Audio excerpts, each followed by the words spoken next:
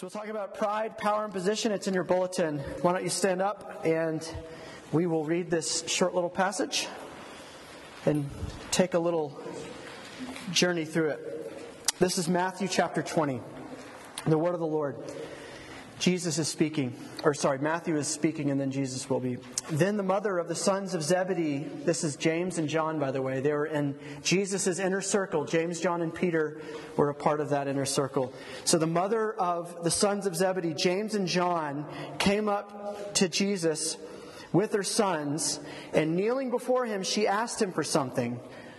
And he said to her, "What do you want?" She said to him, "Say or give me your word that these two sons of mine, James and John, will sit, one at your right and one at your left, in your kingdom." A quick little street version translation here. I don't know if James and John at this point were like, "Mom, don't say this." These are grown men at this point. They're disciples of Jesus. This is in the third year of his ministry, right before he goes to Jerusalem to be crucified. I don't get the sense that's it, though. I think James and John's mom was doing their bidding. They all had this idea: Jesus, will you save me a seat when you're enthroned as king? In your moment in the spotlight, in the glory, will you save me the seats next to you? Jesus answered, "Mama, you don't know what you're asking. Are you able to drink the cup that I will have to drink?" They said to him, "We're able." I think they thought Jesus was saying, "Hey, well, are you up for it? Are you up for the task?" They say, "Yeah, we're able." Jesus said to them, "You will drink my cup, but to sit at my right hand and my left hand is not mine to grant, for it is for those for whom it has been prepared by my Father." We know after the fact he's talking about the two criminals to his left and his right when he was enthroned as king on the cross. And when the 10 other disciples heard it, they were indignant at the two brothers. The word there, annoyed or pissed off. 25, but Jesus called them and said to the group, "You know that the rulers of the Gentiles, or the pagans, or the godless, however you want to call them, the Gentiles lord their power over their subjects, and their great ones exercise authority over them. But it will not be so among you, my disciples, in my kingdom and my church. Whoever would be great among you must be your servant, and whoever wants to be first among you must be your slave, even as the Son of Man came not to be served, but to serve, and to give his life as a ransom for many." So let's pray. Jesus, in spending time with this passage, I'm reminded of all the other good, magnificent, beautiful things that you've made and given to us that we have warped and abused and misused. Power is one of those things, Jesus. We confess to you, we are people with power problems, position problems, self-promotion problems. And proud people have hard hearts. So we pray that tonight, the first thing you would do is what Brittany said earlier. Would you give us soft hearts and open ears to be able to hear you speak to us? We need that from you. And so we call upon you, who is able and willing to do it, to do that for us. Humble us. Show us what true power is and how beautiful it is. And let us be encouraged by how you've used your power for us. We ask this in your name. Amen. You can take a seat. Thanks. So did you know that in the year 2015, more people died from taking selfies around the world than from shark attacks? It's an interesting statistic. Interesting and phenomenal enough that Rolling Stone did a feature story on it a couple of years ago called "Death by Selfie." And they wrote this in the beginning of the article. "This month, a grown man fell to his death while posing for a picture on a ledge at Machu Picchu, the ancient Incan citadel in Peru. But death by selfie at a temple built for human sacrifice begs the question, how far would you go to get yourself in that killer shot? From falling down the steps of the Taj Mahal to being gored alive by wild animals, here are the 11 most disturbing stories of selfies gone disastrously wrong. And I won't read all 11, but here's a few of them. One man was killed when, on top of a mountain, he wanted a selfie with the lightning storm right behind him and held out his metal selfie stick. The picture was captured, and then he died when lightning struck his lightning rod. There was a Chinese man who snuck into the walrus enclosement in a zoo in China, a 1.5-ton bull walrus, who he was pretending to hug in a selfie, and the walrus received the hug and took him to the bottom of the water until he drowned. There was a guy in Pamplona, Spain, who was trying to get a selfie as the bulls were coming at him from the back and was gored to death by one of the bulls that reached him sooner than he thought. And there was the 2 Russian soldiers taking a selfie with a live grenade, and you know what happened if they made the list. Yes. And so the other 11 were pretty crazy as well. You'll have to look this up. Just not right now as you reach for your phones. Look, there's nothing new about people taking pictures of exotic places or really important activities or things that they're doing. That's not new at all. And I give you all a hard time about millennials and their selfies, whatever. There's totally awesome, great, fun, legit reasons to want a picture of yourself in front of these things. But here's the new thing over the past few years, this phenomenon that's now propelled death by selfie to higher than globally over a whole year period, the deaths by shark attacks in the ocean. What's new is the crazy lengths that people will go to get themselves in the picture, to get themselves in the frame. That's the dangerous part, right? I mean, people have always gone to Machu Picchu and stood on dangerous ledges or whatever and taken pictures. But when you're trying to angle yourself out over a cliff to get your face in the shot, or when you're running with the bulls and you stop to get your face in the picture with the bulls in the back, or the walrus or the lightning, whatever, that's the dangerous part, and that's the deadly part. And that's the newer part of this phenomenon. I got to get myself in the frame. Now, why do we do this? I'll speak for myself because I'm not going to pretend to be a sociologist and read all of your minds why you do it, but speaking for myself, the reason the selfie's a thing now is we have platforms and power to project an image of ourselves to the world like never before.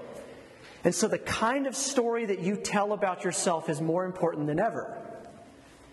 Like when I was in college and I was growing up, which was a long, long time ago, as y'all have never ceased to remind me of, we didn't have, there you go, Bruno. We didn't have, anyways, the people you told your story to were your best friends. Or like a room like this when you went to some ministry or some other club or whatever, and you just did it by, hey, get to know you, whatever else. But now you have the option to propel an image of yourself to everybody, and everybody's watching. So every Instagram post you put up, every Snapchat you send out, every post on Facebook, whatever you use, you know how many eyeballs are going to be looking at that. And because of how you look at other people's posts, you know what they'll be doing to your post, right? Judging it. Maybe not maliciously, maybe not saying, oh man, that's a stupid post. But counting how many friends are in the room with you, or if it's a picture of a group or a ministry, something else, seeing how many people are there, or seeing how much fun you had, or looking at the timestamp of it. Did you have plans on Friday night, or were you all alone Friday night with nothing to do? The way you tell your story is all the more important now because everybody's watching, and we have the ability to project that image of ourselves out there like never before. Thus, the bar is always getting higher for the more exotic, compelling, awesome, glorious story. Now, here's the deal with me. We'll get back to why I do it. It's to get the glory of the event or the mountain or the lightning strike, whatever. It's to let that glory or the cool factor rub off on me. Or for me to be associated with the cool people in the picture or the cool event or the concert or whatever else. But that's what if you go deep down, and again, don't hear me being the curmudgeon saying all selfies are bad. There's great reasons to do it. I'm just saying if you explored all of your heart, you would find in your heart a thing called self-promotion, a thing called pride that would also motivate us for why we do what we do. And I think is the reason behind this new phenomenon of death by selfie. Because it's so important how we're seen and how we project our image out there. And we want the glory or the coolness or the awesomeness of the event to become associated with us. There's a guy that I listen to from time to time, Liam Gallagher. He's a pastor where I lived before here in Philadelphia, and he says remarkably, it's a simple comment, it's not very surprising, but I think it's profound. He says, surprisingly, there's a heck of a lot of self still in me. There's a whole lot of Ben still in Ben. There's a whole lot of you still in you. We're people who are filled with self, obsessed with self. We think about self. We dream about self. We take pictures of ourselves. We project ourselves. We manage an image of ourselves. We defend ourselves. There's a whole lot of self still left in us. And this is like Augustine, the early church fathers said, pride was the sin.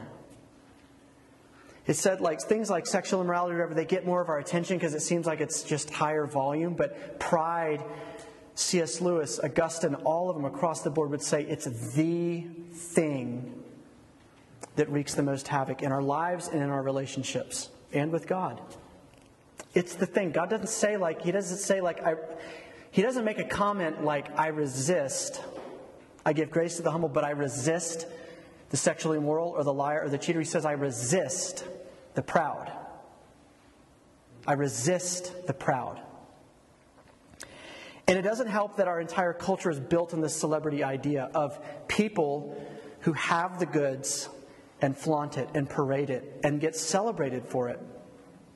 You've spent your whole life in that. So have I. So have even our parents. It's been around a long time now. This celebrity culture where everything around us, it's projecting an image.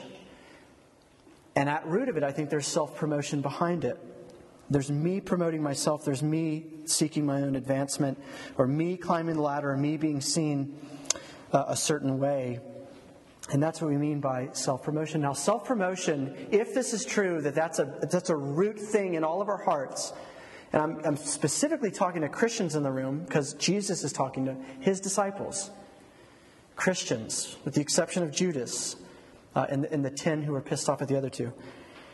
He's talking to us. He's saying there's still a lot of self even in us. We have died with Jesus. We're new creatures. We're alive in him. Paul says, I no longer live, but Christ lives in me. But even still, there's a heck of a lot of you that lives in you and is hungry to come out and be seen in a certain way, to promote ourselves. And I think that's what's at the root of verse 20, 21, 22, when James, John, and their mom come to Jesus. That's what they're after. They're talking about things they don't know. They don't understand the full profundity of what they're talking about, but they go to Jesus in a ostensibly a very sincere, genuine way. I don't think they're joking. They go to him and they say, hey, Jesus, can we sit at the head table? Can we sit at the seat of honor? Will you save us a seat? You know that experience totally, right? Like when you go to B-Dubs or Denny's or anybody else, like some party or something, and there's going to be a meal there, you're like, hey, save me a seat, I want to sit next to you. Why do we do that? Because we hate it when you walk into B-Dubs or Denny's or wherever you go, and there's only one seat left, and it's on the opposite end of the table that you wanted to be on. And it's not by the people that you wanted to be with. We wanted to be with the people whose glory would rub off on us, right? Of course we want to be with our friends, but we want to be with the cool people, the beautiful people, the witty people, the funny people, the interesting people. And so all of us, when we walk into the room, there's that split-second feeling of, oh, crap. Okay, I guess I'll sit down there, right? Right? James and John are doing that too. They're like, Jesus, we want to sit by you. So they come to him in secret and they try to arrange the seating pattern. Now, why are the other disciples angry? Why does it say they're indignant or they're pissed off or they're annoyed at James and John for doing this? Is it because they're so pure-hearted, so humble, so righteous that like, how dare you try to steal Jesus' glory? How dare you try to use him to promote your image and to look better? That's not their motive. The reason why is because Jesus says, enough with this little cat fight amongst my 12 disciples, and he pulls them aside and corrects them. But the reason they say that is the reason why you get angry when you're on a long road trip and your buddy, you have like a little rest stop, you come back to the car and your buddy says, shotgun. You're angry because you wanted shotgun, not because some like righteous, pure-hearted reason. Or if you've ever wanted to ask that girl or that guy out and your friend beats you to it, or some formal or some dance, and you're pissed at him because you wanted to ask him. They beat you to the punch. That's why the disciples, the other 10, were so thrown off by this. They wanted the same glory. Their hearts were just as full of self as James and John's. Their hearts were just as full of self as ours. They're self-promoters. I'm a self-promoter. You're a self-promoter. We could say everyone who's ever lived, with the exception of Jesus, is a self-promoter. Right? This passage clearly shows that. I hope it's a little bit comforting. You see the inner circle of Jesus, the apostles, the disciples of Jesus. And this is the kind of stuff going down. They're getting in bickering matches because, can you believe that he went and asked him that? How selfish, how whatever. They're just angry because they didn't get the glory in that moment. Pride means that we're self-promoters. And because all of us are self-promoters, it pits us against each other. Which means one of the fundamental problems of human relationships is we're competitive with each other. We are in competition. And it's hard to have a healthy, steady, good relationship with someone when you're in competition with them. C.S. Lewis says this, and he has a whole chapter in Mere Christianity on pride. He says, pride gets no pleasure out of having something, only out of having more of it than the next guy. We say that people are proud of being rich or clever or good looking, but they're not. They're proud of being richer, cleverer, or better looking than others. If everyone else became rich or clever or good looking, there would be nothing to be proud about. Pride in its essence is competitive, is cutthroat. There is only room for one big person. Everybody else has to be small. This is why the first knee-jerk reaction in verse 24 is anger, is indignation, feeling like you've been wronged. Because James, John, and their mom beat them to the punch. There's this competitive spirit amongst them. How do you know if this kind of stuff is going on in your heart? Well, if you have a pulse, it's going on in your heart. But let's get a little bit more specific. What would some of the symptoms be? I wrote a few down. I think they're the ones that are the most evident in the passage. Number one, an attitude of self-promotion. Using even Jesus' grace, even Jesus' work in your life, using even Jesus' acceptance of you as a tool to advance yourself before the eyes of others.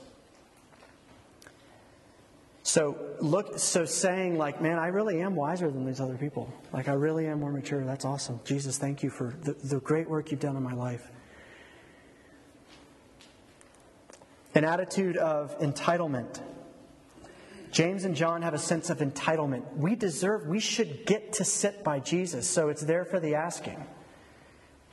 You ever seen the State of the Union? Once a year, the president does it in January. He's standing there speaking, and right behind him is the Speaker of the House and the Vice President. And the camera's fixed on the president for an hour and a half, and guess who else is in view for the entire country to see the whole time? The Vice President, the Speaker. James and John want those seats. They want to get on camera. They want the glory. Nacho Libre's in my head. They want to taste the glory. I watched it the other day. Sorry, Daniel, this is on you. They wanted a taste of the glory. An attitude of entitlement. Do you have an attitude of entitlement with God exalting you, honoring you, putting you in places of authority or power or position? Do you have an attitude of, I just don't understand why I can't do this or don't get that, or why he gives this to this person but not me? I deserve it. That's a mark that our hearts are infected by this hellish pride. An attitude of competition. We've already talked about this. You're jockeying for power, for prestige, for place, for position. It means you have to be the best friend.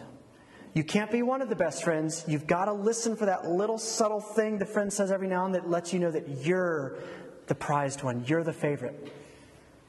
Or you listen to that from your parents or your professors, or you got to know that you got the best grade in the class. Or you got to know that you're the one who's dating the wisest in RUF, more than the other people. You're the one who's figured it out. An attitude of manipulation. This is down in the second part of the passage. Jesus says, he calls his disciples, he says, hey, knock it off. And he says, don't you know that the rulers of the Gentiles, so the godless, those who are part of they're just totally all in with the kingdoms of the world, they have nothing to do with God. He says, those leaders lord their power over other people. They manipulate. You don't need me to explain this. This is Congress. When the Republicans get in power, who do they shut up? The Democrats. When the Democrats get in power, who do they shut up? When you promote someone to be a news anchor, they'll twist things whatever the way they want for their own bias or their own purposes. When we have power, and it's not driven by this godly motive, we manipulate with it. When we have prestige, when we have place or positions, we use it to get what we want. And an attitude of disillusionment with Jesus is another big symptom of this. Making a name for yourself is what's sexy and thrilling and electric. Jesus is a tag-on or an afterthought. What really grabs your imagination, it's in high definition, vivid color, is hearing someone say something awesome about you. Or getting a little shout out, like in a meeting or something. Man, did y'all see what so-and-so did the other day? It was awesome. That is what thrills you. And it just sets wind in your sails for like a week or two. But Jesus never does that for you. The gospel, His grace, His mercy, His everyday mercies just don't really move the needle very much.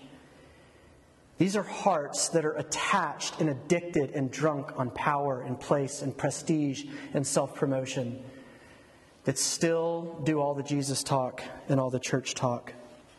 That's the attitude of a self-promoting heart that's filled with pride. That's the symptoms of a person that's still filled with a lot of self. That's how we use power. Now, really quickly, what's this deal about power? Because I mentioned this before we started talking. Some of you feel like you're not powerful people. But here's the thing. All of us have power. Everybody in the room has power. You're a powerful person. The question isn't if, it's where, over who, and how are you using your power? Here's some examples of where you have power that you might not think you do. If you have like a little pocket of friends, let's say you got like a 4 or 5 person like friend group. You're squamly, to quote Brittany. Yeah, so you got your little squad or whatever, your little friend group, Bruno. That's for you.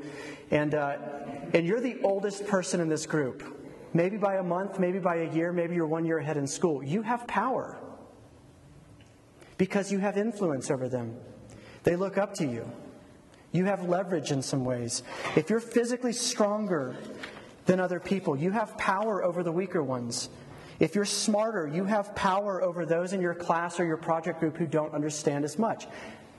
If you're a tutor, you have power over those people coming to you to learn. If you're funnier or more magnetic or cooler or better looking or spiritually mature, more experienced at something, you have power over the less cool, the less familiar, the less funny, the less wise. If you are a small group leader on worship team, on ministry team, you have power over other people. If you're the first to move into your apartment at the beginning of the semester, you have power. You get to pick which side of the room or which room or where you want the couches.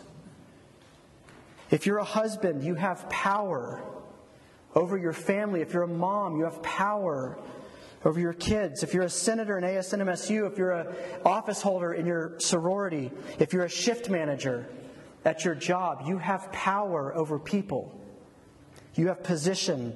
If you're a boss, a supervisor, if you feel more familiar and at home in RUF, you have power over people who don't feel as familiar and feel a little bit more awkward or on edge here. If you've ever held a microphone, you have power I could go on and on. I'm just trying to prove the point that you have power. The question is, over whom and how are you using it? That's the question Jesus wants to know. This isn't a question of whether you're a powerful person. It's a question of where is your power that God has given you? Where are the positions that you hold or the places you have of authority over others? And how are you using that power? Are you using it like what he says, the godless Gentiles, the godless pagans who manipulate and coerce and seek self-advancement? They use their leverage, their resources to better themselves at the expense of others. Even if it looks awesome, even if it's pursuing philanthropy and community service and nonprofit stuff, it's to make yourself feel better. It's to get a leg up on a resume. It's because of the warm feeling you feel when you go and do that work. It's not for the inherent love of neighbor itself.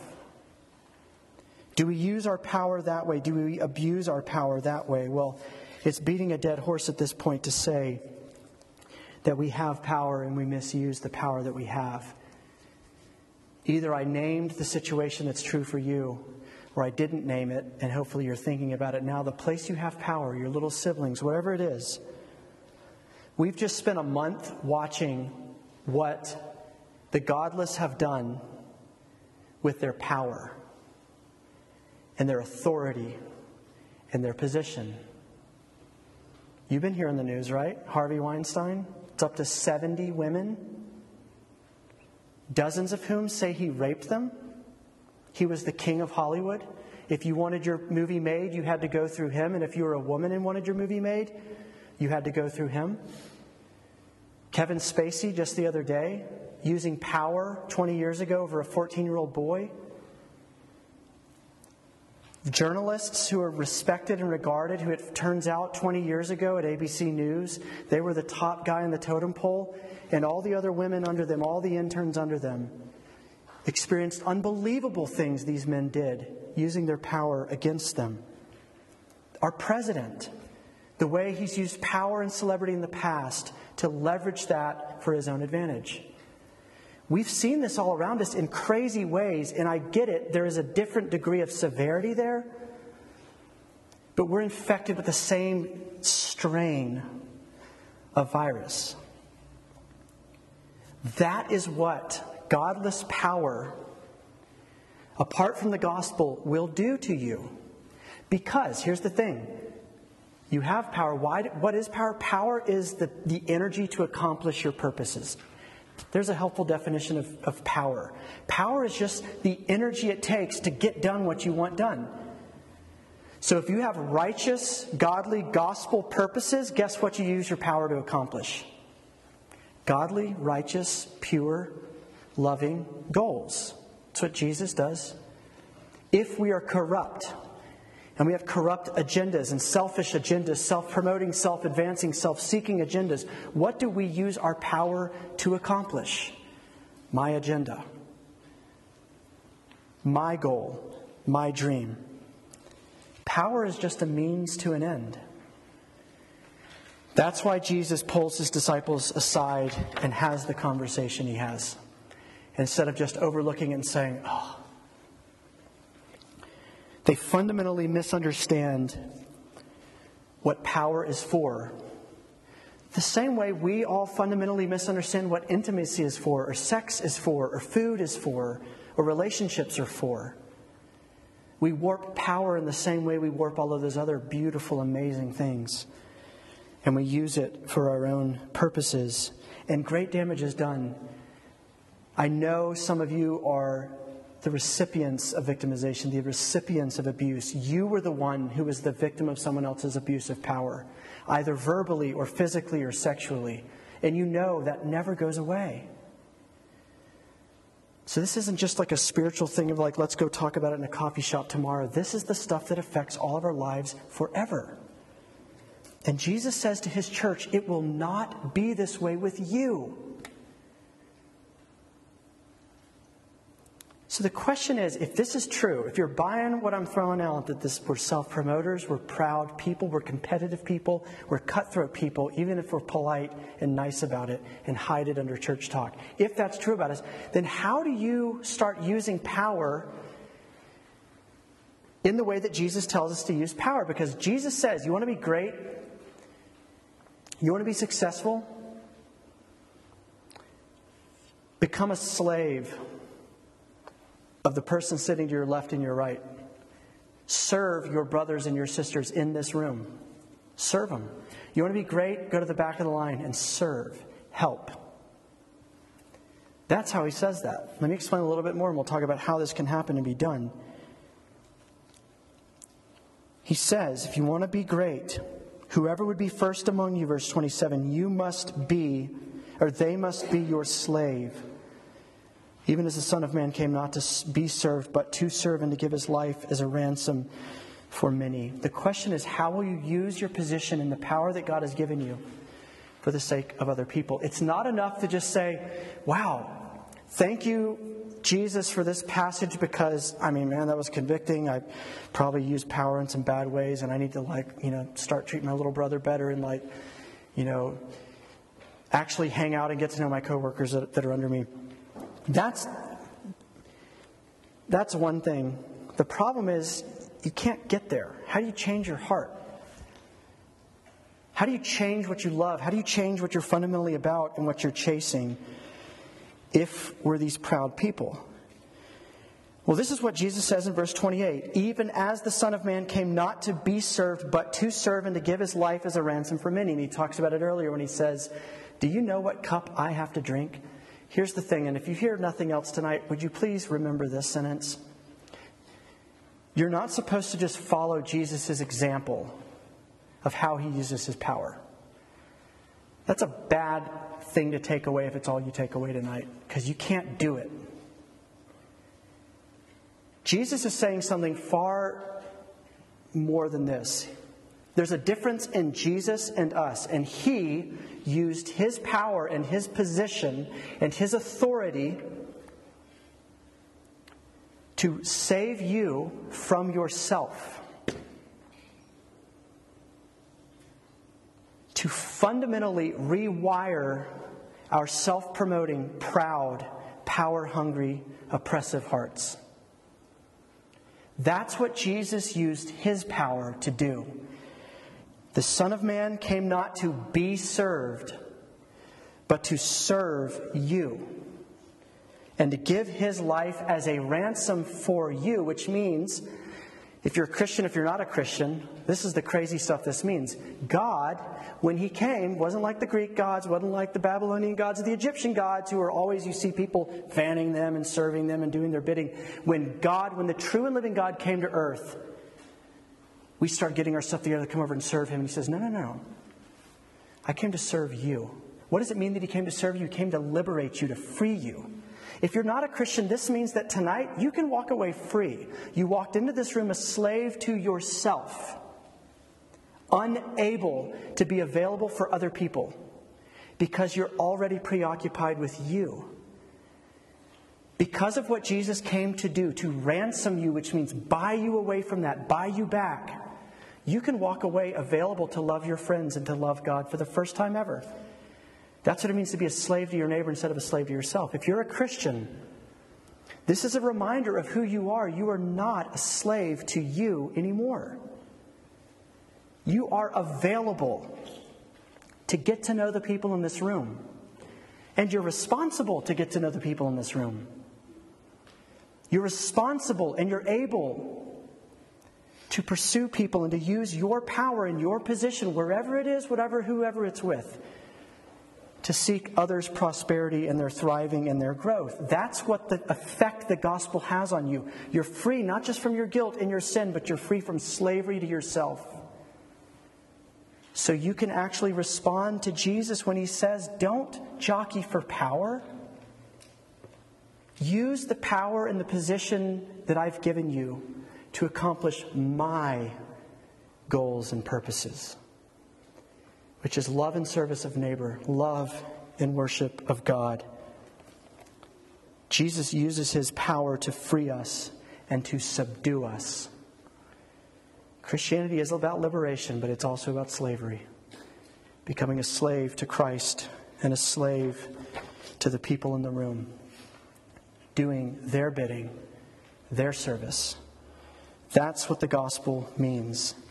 Here's what it looks like in practice, and I end with this story. I was at Village Inn 3 or 4 years ago up on Lowman. And I used to go out on Monday nights till like 3 in the morning to work on my sermons. And so I was there really late at night, and this couple comes in, and they're old. And I was trying to mind my own business, finishing my work, and I hear like moaning coming from their table, like groaning and stuff. And so I'm like looking over the corner of my eye, trying not to let them see me looking at them. And it was an older woman, probably in her like 60s or so, and then an older guy about the same age. I think they were married.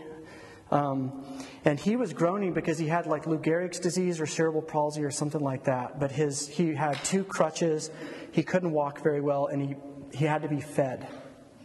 And he couldn't talk. So the way he talked was "Moo," or something like that. He would groan, he would moan.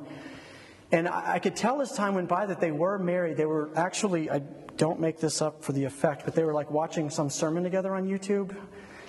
And when he had to get up, he started groaning and pointing to the bathroom. And so the wife gets up, she leaves her dinner there, it's getting cold, and she comes over. And this is not, a strong woman, but she gets under him and she lifts up his arms, and she puts the crutches under each arm. And she walks him to the bathroom very slowly. And about 10 minutes later, they come back. And she sits down again and she starts eating her cold dinner. And he's already fed because she fed him first.